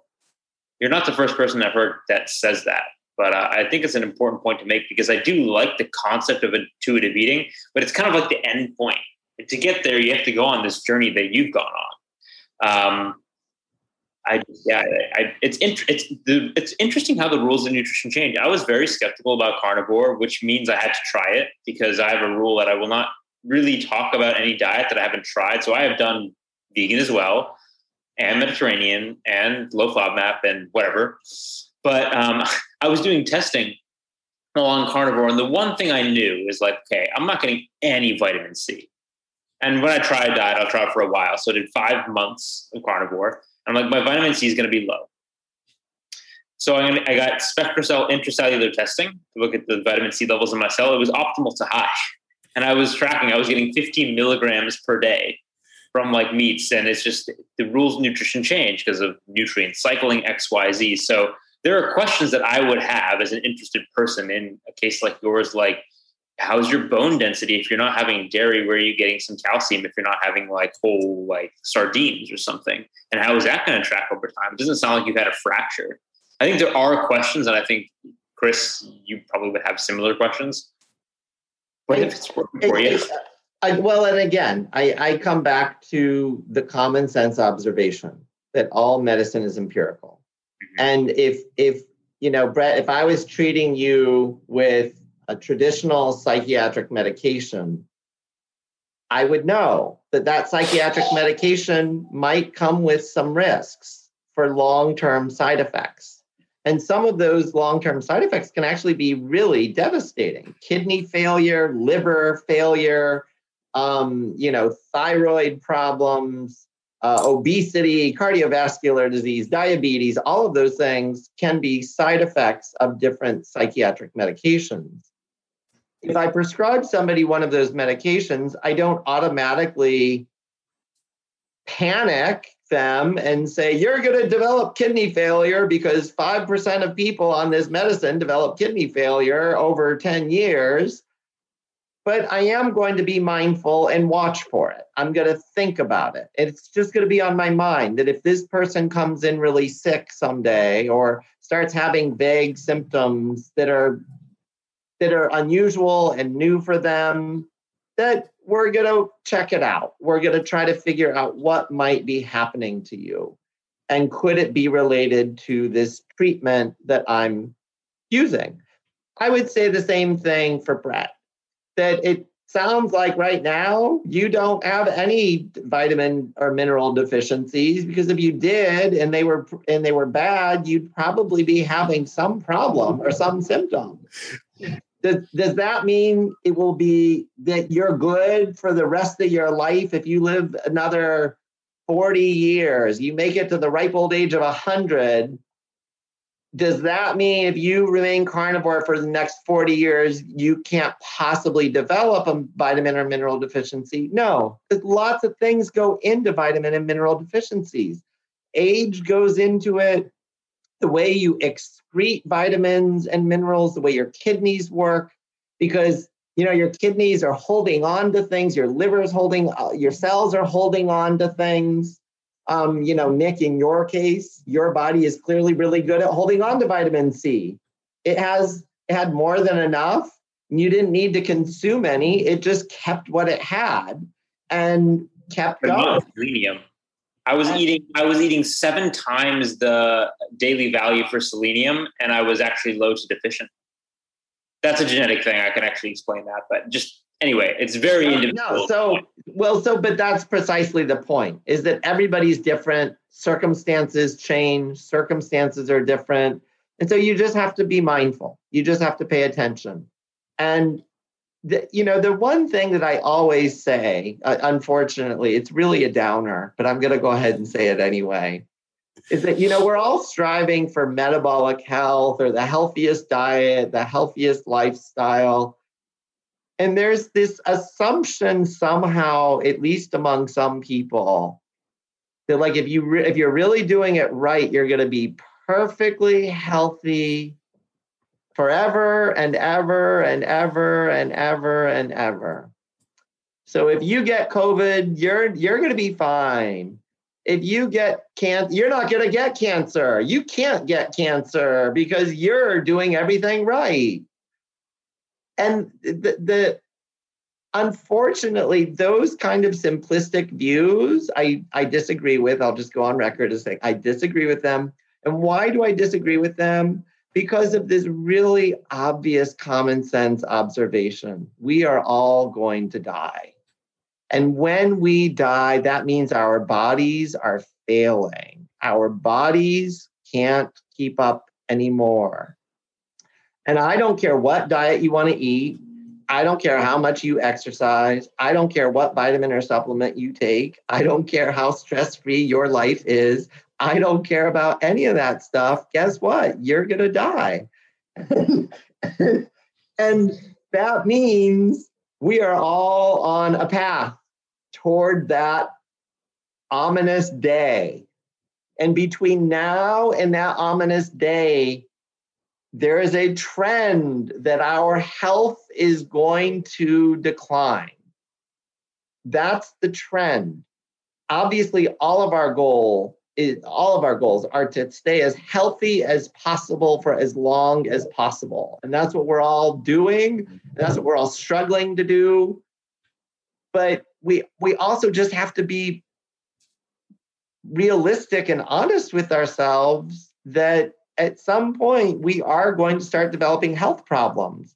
And it's not because we are doing anything wrong. It's not because we were doing the wrong diet. It's not because we weren't taking a vitamin. It's not because we, whatever. It's because we're all getting older. and that is just going to happen. And so, there's, I won't say her name, but there's a really important leader in our community, low carb keto community, who has cancer, terminal cancer. I'll say her name because it's a phenomenal podcast that everyone should listen to. The one with Sarah Hallberg, right? Yeah, but people should. She was initially afraid to tell people about her cancer because of what everybody would say. She's not doing keto diet. If she's got cancer, she must not be doing her diet right. There's something wrong. And there are some people in our diet community, unfortunately, that hold very extreme views like that. And again, I just want to reality check. We're all human. Reality check. We're all going to die. And it doesn't matter what we're going to die of. We're going to die of something. And so, these people who claim you're going to be invincible, you're going to be whatever, that just please don't believe them. But on the other hand, I obviously am passionate and believe about the power of dietary interventions and lifestyle interventions to improve health, to maintain long-term health, all of it. But it's just so important that we stay credible. That's ultimately my message. That we stay credible and that we not overpromise immortality. That's huge. So many people overstep in this space and damage the credibility, especially now during COVID. And I think, it comes from a place of really having experienced something like Brett and being enthusiastic about it. But then it just damages the credibility of the space. So I couldn't have said it better. That's a great, I think, closing point. Yeah, that's great. I want to be obviously respectful of everyone's time. This has been a great couple hours. But what are any closing comments? I just pass it around the room to see if anybody has any last words. Probably shouldn't say any last words after that. But final words. Those were my last words. We all go enjoy our various low carb meals. Get up and have another beautiful day. Brett, do you have anything to add? Like one simple thing you'd like to leave for the listener? You're not broken. You're not a mistake. Your mom and dad didn't have an error. You can heal. You need to seek out the proper dietary intervention for your own physiology, which is always specific to the individual. Don't be afraid to learn to trust your body. That's beautiful. I love it. Thank you. Love that. Man, you guys, what an amazing conversation. Brett, let's start with you. Where can people go to find your work? You can find me primarily at Instagram at thankful.carnivore. If you have questions about the carnivore way of eating, I'm happy to answer. I answer all my direct messages. You can also find me, I'm not quite as active, but I do some work on Twitter at Stickmanbleedin. It's StickmanBleedin. Do not add a G. And again, I answer all my private messages there as well. And I'm happy to speak and help anybody who's curious or has questions about this way of eating. That's amazing. Wow. Thank you so much. Dr. Chris Palmer, where can people find you and your work? Best place is my website, chrispalmermd.com. So chrispalmermd, all one word.com. I'm most active on Twitter. And you can follow me from my website, or you can go on Twitter at chrispalmermd. That's perfect. Thank you so much. Dr. Nick Norwitz, again, the Boundless Body panel of, what am I trying to think of? The chairs of the business are all going to meet again, and they're going to fire me as a podcast host and hire you because you do such a great job with these conversations. Where would you like people to go to find you and your work? Sweet, Casey. I'm at Nick Norwitz on Twitter is where I'm most active now. I have a little YouTube, which I'm trying to turn into I'll just read an interesting paper, get on and ramble about it. This morning was the HbA1c and cardiovascular disease or subclinical atherosclerosis paper. Before that, I was having a little bit of a run back moment because it was microbiome and circadian rhythms, some new cool research there. But anyway, and Nick Norwitz, and I look forward to more of these conversations. This was really a special conversation. Thank you so much, Chris, for coming on, and Brett for being so open with your story. It really touched me, and I know it's going to touch everybody who listens to it. Thank you. So thank you so much for your time. Very welcome. Thank you for the opportunity. Absolutely. Very well said. This was a really special conversation. I thank all of you for coming on. So thank you, gentlemen. We really appreciate it. Awesome. Thanks. And this has been another episode of Boundless Body Radio.